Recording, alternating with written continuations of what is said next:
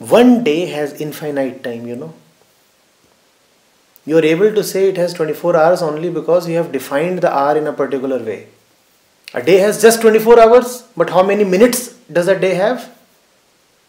See how time has increased. Oh, you want even more time? How many seconds does a day have? See how time has further increased. Now, even a second has a billion fractions, has it not? See how time has increased. One day is infinite time. And see how you devote this infinite time to total stupidity. Be very mindful of time. See where it is going. The billionth part of the second is life. And you just dump it away.